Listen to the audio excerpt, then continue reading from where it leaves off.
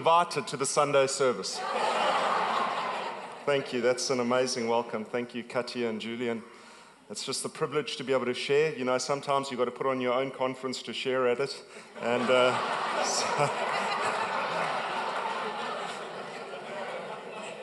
but it is a privilege to be just able to share and to kind of just hopefully, I want to just position things for what I believe is happening in this moment. I think it's an amazing moment, an amazing day, an amazing time, not just because it's Julian and Rich's birthday, though we do celebrate that, but I do feel it's just a moment of favor that we're getting to host as a people, as a grouping, as a city. And I just recognize Bob and Kim, as I've mentioned, and they're coming into the city, just sensing God doing something here and committing to keep coming in. We just recognize God's doing something that He's highlighting, even from a prophetic perspective.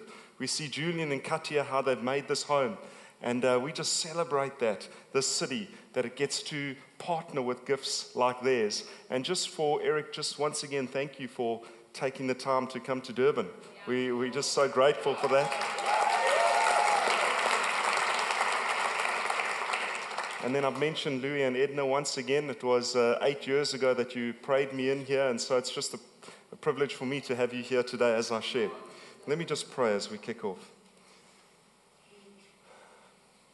Spirit of God, we're just so aware of your presence.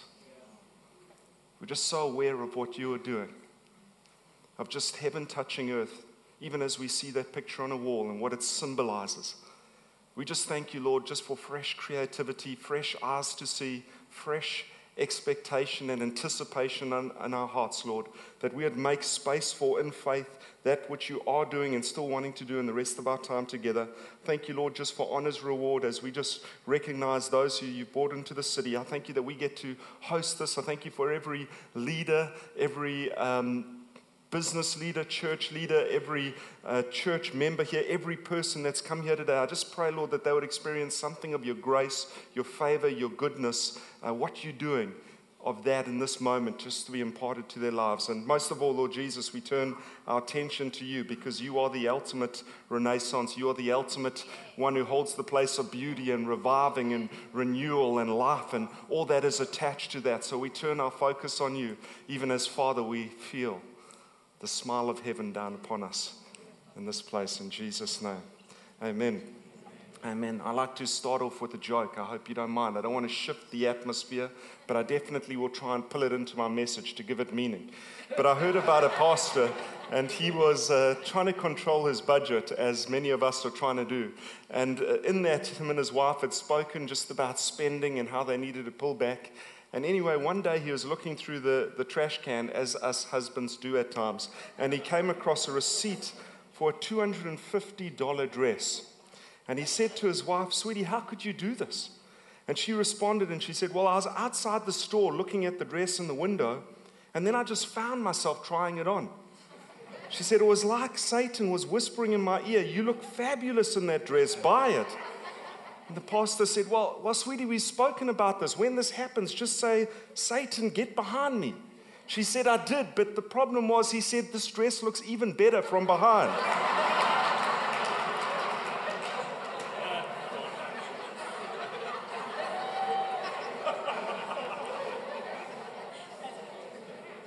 It's got an aspect of beauty attached to it at some part to pull into the message. But when we speak about Renaissance, it means renewal. It means a rebirth. It means a revival. It speaks of fresh life and vigor. It speaks of something of beauty that's intrinsic in the nature of God, as you've seen, as you've even signed up. We see this picture being expressed there with those words in it. And I loved reading just a blog by Paul Manwaring when he was saying that part of the inspiration for the Renaissance, if you look back, was some of the creative works, but also the literature of Greek and Rome. And when you look in the ancient literature of the Greeks, they would often speak of this word horaios. And what it means of beauty, it means that there's a certain timing and season. There's a certain moment of beauty where things flourish and things start to take effect and to come into full bloom. And that word actually means, if you break it down, it means this: to be in one's finest hour. Isn't that a beautiful statement?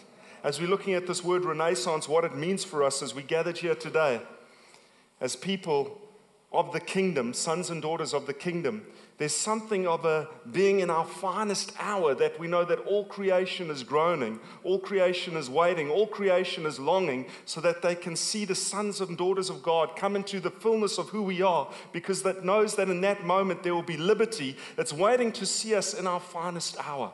And there's something of a renaissance taking place where we get to be the answer for the question that's provoking creation at this moment, because of what God the Father is doing through His pleasure in and through us as sons and daughters that He's brought into family.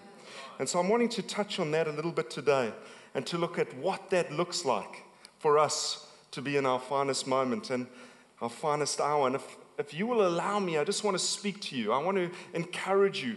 I'm aware, as I've said, of just the gifts that we have in the house, and I just want to create an anticipation in your hearts for what God is wanting to do, that you would make room for that. So I want to look at two scriptures. The first one is Isaiah 61, and the second one will be Luke 4. If you've got your Bibles, you can open there, turn them on, look at the screen, whatever you choose to do. And in Isaiah 61, we see this prophecy. He's a prophet that was amazingly respected, quoted throughout, through Jesus' ministry, through Paul's, through Peter's. He was a prophet who just was systematic. He was a statesman. It was easy to understand his prophetic words. He was very articulate. We see his prophecies coming at pivotal times. At Christmas, we look at Isaiah 7, which speaks about Emmanuel, God with us. We know at Easter we read Isaiah 53, and it's the picture of the cross. It's the picture of his betrayal. It's the picture of his death. It speaks of his resurrection. It speaks of the Spirit of God coming upon Jesus, what that would look like and what that would mean. And we see that he prophesies 750 years before Jesus' arrival. That's where we jump into with Luke 4. We get to see the start of Jesus' ministry. And it's this amazing moment, because Jesus we know that he's about to just launch into the fullness of his ministry, and he's been raised in a rural town. And many of those towns, they would have synagogues, but they wouldn't have full-time workers in the synagogues, full-time priests. That would be in the Jerusalem where the festivals were happening. That would take place in terms of the ministering around that. But here in the rural areas, they would actually have people that would take up that role. They would pre-assign the readings of the day, the teaching of the day, 12 months in advance. They would set it so that the community could engage with what God was doing. And it would be a moment much like this, coming to a synagogue. They would say about 150 to 200 people. And it would be more in a sense like a church service, where you would come and you know that there would be a time of worship, there would be the reading of the word, there would be prayer that would happen. And as I mentioned, there was no full-time priest. And then what they would do is someone in that moment would come up to read, and there would be like a coffee table in the front, which there would be scrolls of set reading in. And that individual would take the scroll that was allocated for the day, and he would open it up, and in reading it, he would unfurl it to the reading for the day. You wouldn't get to choose it. And this is what we see taking place in this moment, and I'm telling you it for a reason, because many of us have come here, and it's a conference, and I know there's excitement in our hearts, but maybe we've come and we've thought, well, I kind of know what to expect. It's going to be high praise and worship. It's going to be a word that's going to inspire me, and maybe I'm going to get a prophetic word, and then I will go back out into the week, and hopefully something like that will come up soon again. And for these people, that's what synagogue was like. They kind of had an idea of what was going to take place and what was going to be impactful. But on this particular day, at this particular moment, in this particular season, something was going to take place that was totally different, because they were sitting in the middle of a miracle. There was something of sovereignty and the historical nature of what was going to take place and unfold in that moment. And everybody's life was going to change. Everything was going to shift. Nothing was going to be the same again. It wasn't just going to be business as usual. And my encouragement to us as we hear today is, I want to say to you that if you can position your heart, if you can posture yourself in faith, if you can ready yourself to receive, I believe that even, and I forgot, Katia, you highlighted it, it's my 8 years of having led. 8 means new beginnings, and I heard people praying about a newness and a new season. I just feel that this can be a key moment of renaissance in our lives personally, but also corporately and for us as a city. Can you be in faith with me in believing that? That we're sitting in the middle of a miracle. We're sitting in the middle of a shift. It's a new hour. It can be our finest hour. We can start to live in liberty, walk in liberty, release liberty. We can start to cause the answer to the provocation that's in the city around us. That they can discover beauty, as that statement says on the doors as you walked in. This is a different moment. Because catch this. This is the first time that the prophecy and the person whom the prophecy was about was actually going to be the one reading the prophecy. That's what's taking place in this moment. There's something of a prophetic fulfillment that's taking place here, where the person being prophesied is actually the one that's going to read the prophecy, fulfill the prophecy, release the prophecy, enact the prophecy, and it was going to be a total shift in what they're experiencing. It's a fresh breath that was sweeping in.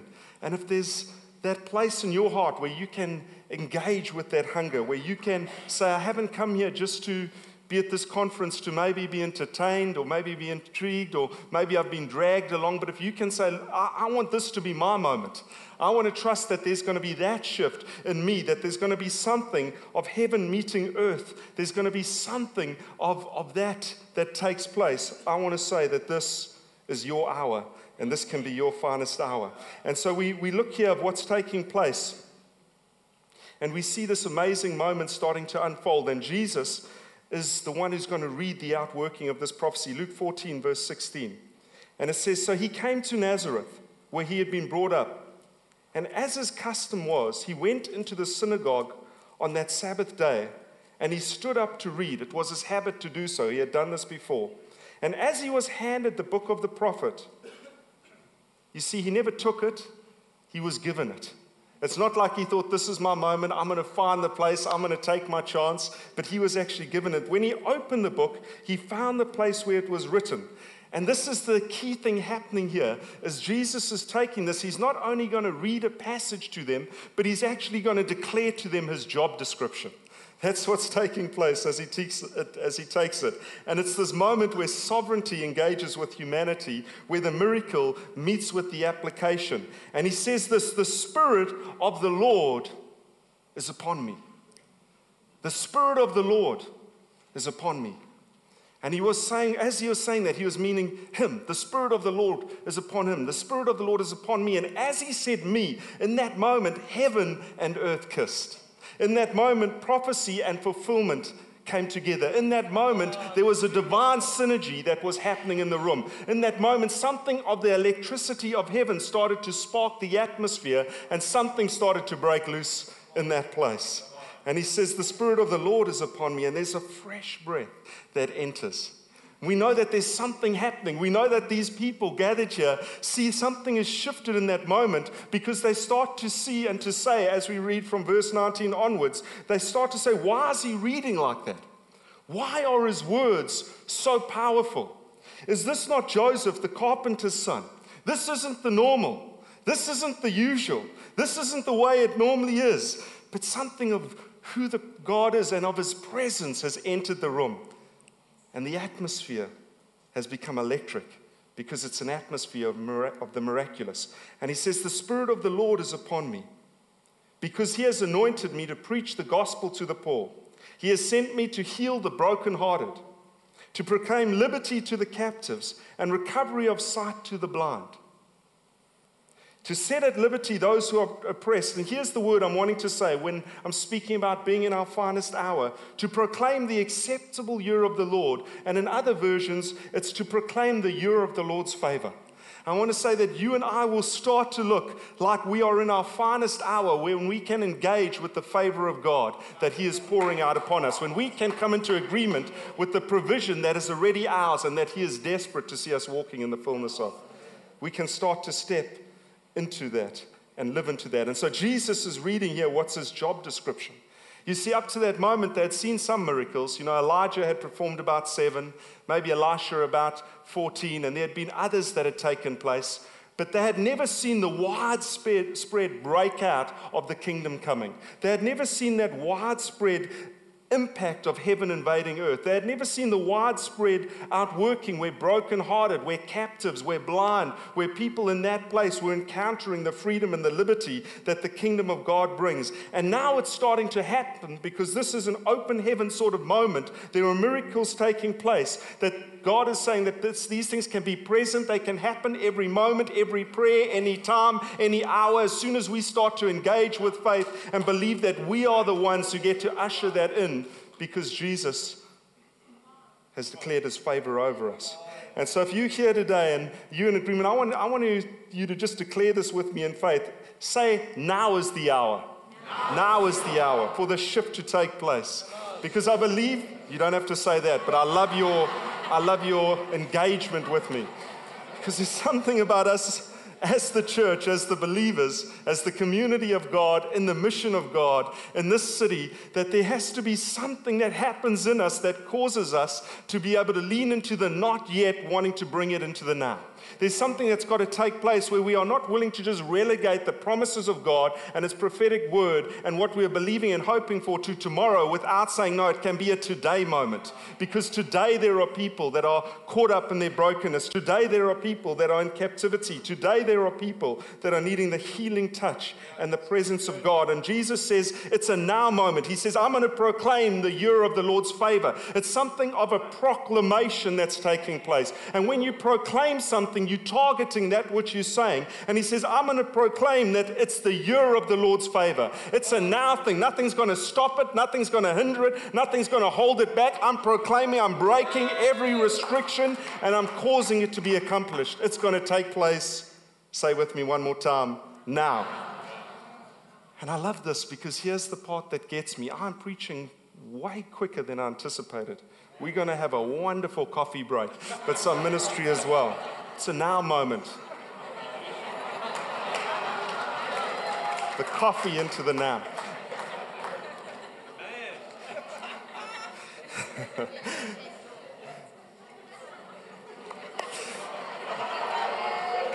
They say pauses are impactful. I'm going to need to pause a lot to fill my time. I'll just look like I'm pondering. See, in history,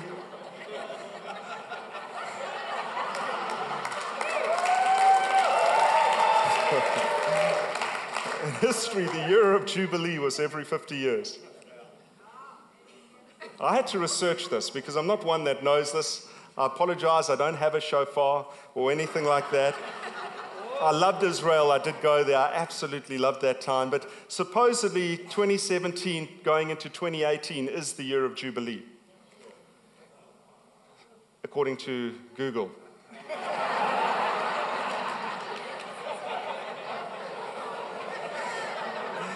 And in history, the year of Jubilee was every 50 years that there was a ram's horn that would be blown.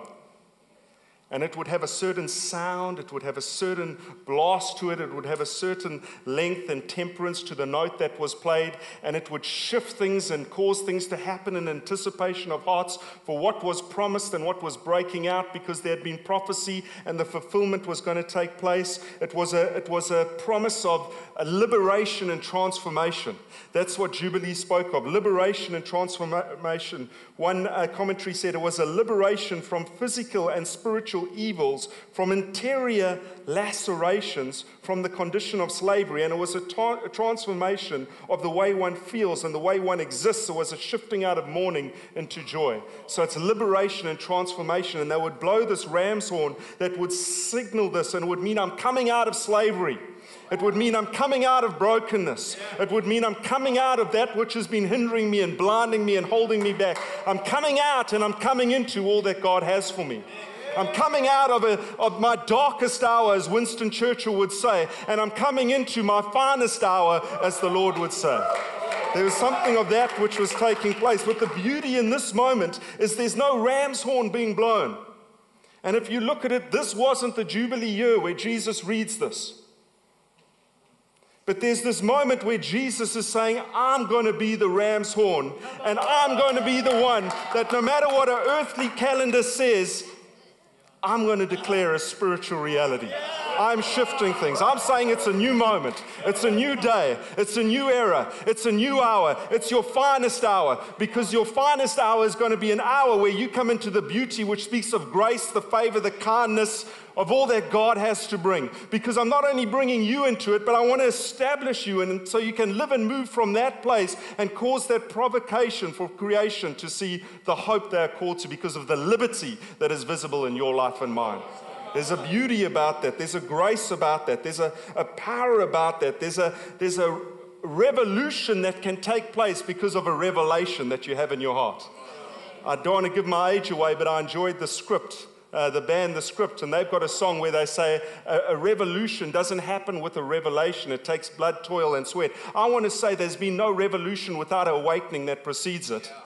I disagree with them at this point, because I want to say that when you have a revelation of who He is and who you are in Him and who you belong to, something shifts internally that causes a revolution in who you are. That word awakening means that it means a rising up. It means a rousing up in who you are. And that word revolution means this. It means a regime change and a new system being put into place.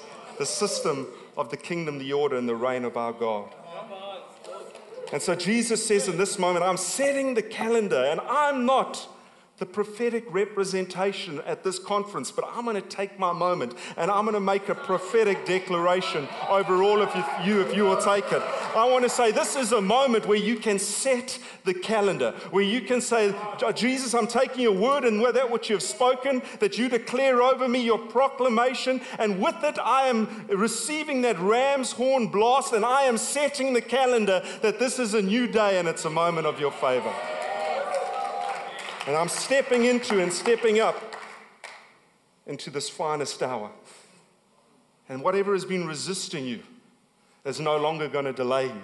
Whatever has been challenging you, you are going to overcome. Whatever has been hindering you is going to be removed, because there is an opening that is coming because of what God has done, where those clouds that have been hanging over you are going to be blown out, and they're going to be rain-laden clouds of the rain of God that are coming over just to rain upon you afresh. And I'm speaking a newness and freedom and finance. I'm speaking a newness of attitude. I'm speaking about open doors. I want to say set the calendar and align to God's timing.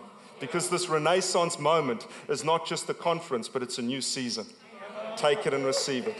And we can either just push it off, like maybe some of those in the synagogue did, where they said,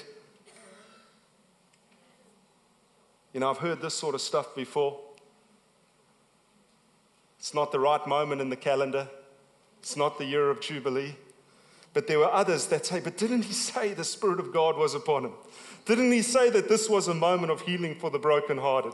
Didn't He say that this was a moment of liberty to the captive? Didn't He say that He was going to open blind eyes? Didn't He say that He was going to bring freedom? Didn't He say that this was the acceptable year? Didn't He say that His favor was upon us? And I've got an uncle who's broken. I've got a mother who's sick. I've got a friend who's in bondage. I've got a marriage that needs healing. And I'm not going to wait for a calendar date. I'm going to align myself to the Word of God, the presence of God, the power of God, the person of God, what the Spirit is doing, and I'm going to take hold of everything that's available, of the expansivity and the extravagance and the lavishness of God's kingdom, because I want to be dressed for my finest hour and the beauty and the provision that God has to bring.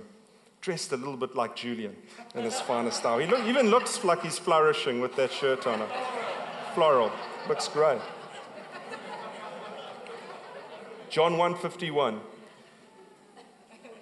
We see that Jesus speaks of Jesus and the heavens being open and the angels ascending and descending upon Him. And it's this vision that Jacob had, where Jesus would be a ladder, where the activity of heaven would take place, heaven invading earth in a sense. And wherever Jesus went, He put up a ladder. When He was in a home, He put up a ladder. When He was on a hillside, He put up a ladder. When He was in a synagogue, He put up a ladder. Wherever Jesus went, He put a ladder so that there could be the activity of heaven. And I want to encourage you, I want to encourage myself, I want to encourage this community, I want to encourage church leaders. We are called to be ladders. We are the body of Christ, that the kingdom activity, heaven invading earth, the angelic can be ascending and descending, because we need to be the entrance point for the hope for the richness of heaven to invade homes and businesses and cities and marriages and lives. We get to be a ladder. And here's this word that we've been speaking about, the favor of God. I love it when we look at it. We align ourselves to his favor. Because I'm saying it's the favor of God, because we're not aligning ourselves to man's favor.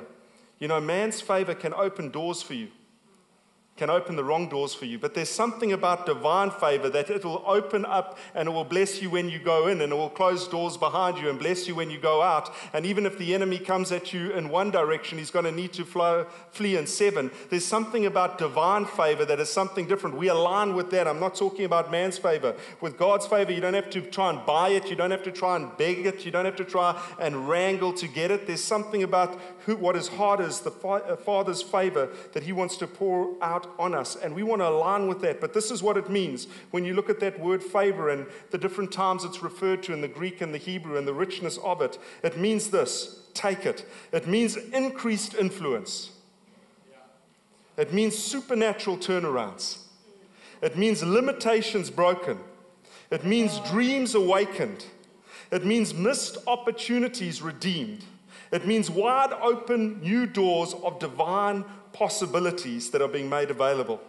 And it's not talking about that we don't have issues, that we don't have faults maybe, that we don't have areas in our life that are out of line. It's not speaking about that. It's speaking about the favor of God, that when we find ourselves hidden in Christ, he looks at us differently. He blesses us, not because of who we are, but because of who Jesus is. And I love this statement: all of heaven is attracted to Jesus and you and me. All of heaven is attracted to Jesus and you and me. And it's something of the grace of God that we get to live into that. I love what Graham Cook says. He says, grace is the empowering presence of God that enables you to become what he sees when he looks at you. Can I read that again? Graham Cook. Grace is the empowering presence of God that enables you to become what he sees when he looks at you. And so when you come today, he's wanting to see you come into this. He said, this is the year of my favor, not so that you could beg, not that you could try and harangue it, not that you could try and make it happen in your own. He's saying, I'm wanting to favor you.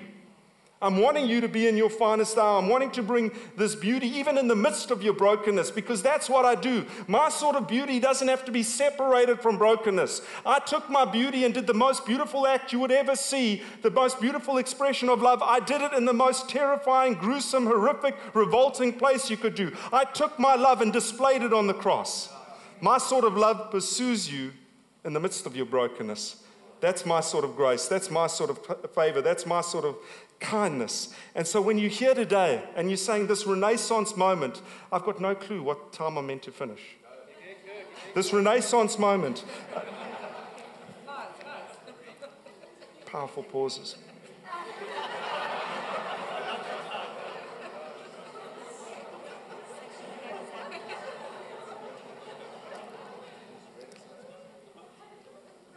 Renaissance moment. Thank you, Rich.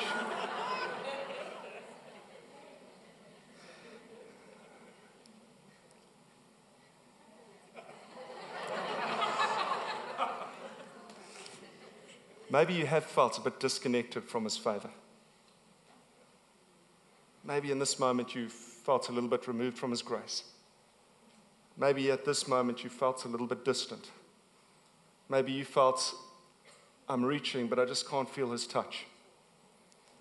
Maybe you see other people that have come into moments and you say, but I see favor on them and I see grace on them and I see it all happening around them. Looks like they're in their finest hour. But why do I feel so broken?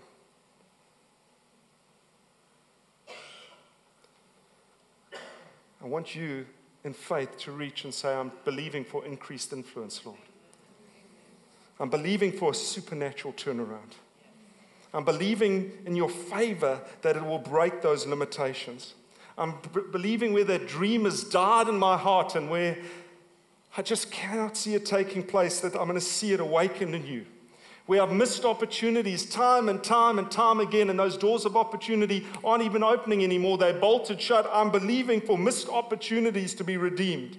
And I'm thanking you, Lord, for wide open doors of divine possibility, because favor has a way of doing things differently. We see it with Ruth and Naomi. We see Naomi's in a moment where her husband have died, her 2 sons have died. She's returning home empty-handed, going to a place where she's got no hope of a future. And in the midst of going back, she's saying her name means pleasant. And actually, if you look at it, the root of that word, it means pleasant, it means favor, it means beauty, it means those things. That's what her name means.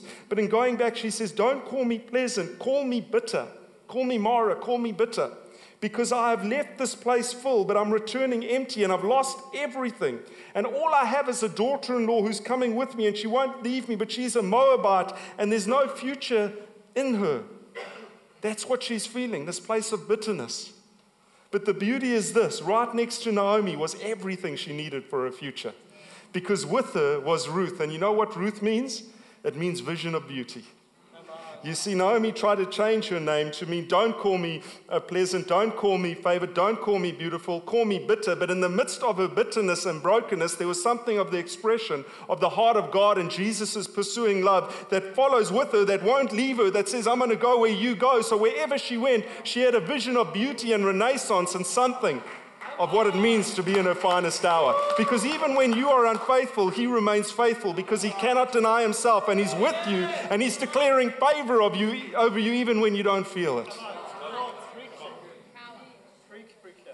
And sometimes we can feel broken, but he says, if you'll let me breathe on your brokenness, if you'll just let me breathe on your brokenness. You know what brokenness speaks of?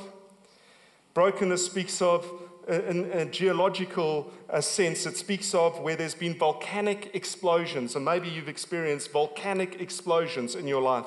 Maybe there have been seismic events. Maybe there's been the grinding of life that causes the breaking up of the rocks. But you can either drag those rocks around and let them be a burden, or you can start to throw your brokenness, those rocks, at other people, or you can bring your brokenness before God. You can build an altar and you can say, breathe afresh on it, Lord.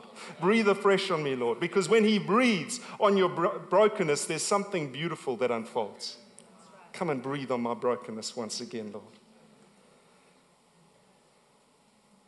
2 Corinthians 5 verse 18, maybe you're in a place where you're in this situation and you're thinking, Lord, how's this going to happen? I cannot see it unfolding in the place where I find myself. And this is what it says in verse 18, and I'm reading from the New International Greek Commentary. It says this new, can we put it on the screen? This new situation is wholly God's doing. For he is the one who restored us to his favor through the work of Christ. Don't you love that? You can know in the situation you're in the midst of the circumstance that you are in, that this situation, what God is wanting to do, his favor that he's wanting to pour out, his grace, his goodness, his kindness, his lavishness, to bring you into a new moment and a new season, that situation is wholly God's doing. You don't have to put it on yourself. You don't have to strive. You don't have to try and make it happen, because it says it is wholly my doing. He is the one who restores favor to us through the work of Christ. He is the one that is doing it. You can be restored. You can be repositioned. You can know that this is your moment because you've been covered by the blood. It doesn't matter the shame, the guilt, the flaws, and the doubt you have. It's a new day. It's wholly his doing. He is the one who favors and brings it about. And Bob highlighted this to me in one of his times here. Just such a powerful scripture, 2 Corinthians 6 verse 2. We can see the shift that happens. And I'm going to want to pray for us in a moment. I'm going to declare something over us, and then I'm going to invite Julian and Katia to just come and just facilitate a little bit of time of ministry, because really my hope and my desire was to provoke something in your hearts, that we could say there's an expectation for that renaissance moment to take place while we're here. But here is 2 Corinthians 6 verse 2, and it says this: see the shift of time that takes place here. Hear what God says. When the time came for me to show you favor, I heard you. When the day arrived for me to save you, sozo you. I helped you. Listen, this is the hour to receive God's favor. Today is the day to be saved. Some of us here are just saying, But Lord, it feels like I just cannot experience that open heaven, that cannot experience that ascending and descending of your angelic host, which has been sent to serve us and what we call to. I cannot feel that connection. I feel that disconnect. And he's saying this, when the time came, when you were calling out, I heard you. I know there are men and women here today who've been calling out and believing for the kindness, the grace, the favor of God, just for a fresh moment of that in their life because they've been feeling disconnected. I want to say, he says, I hear you. I've heard you. When you were calling out for help and he's saying, I just don't know if I can do that, he says, I helped you. This is his promise. This is the beauty of this moment. He hears. He helps. Whether it be in your finances, business, workplace, relationships, whether it be in your church, wherever it might be, he is wanting to set the calendar. So I just want to pray for us at this moment. Can I ask you to stand?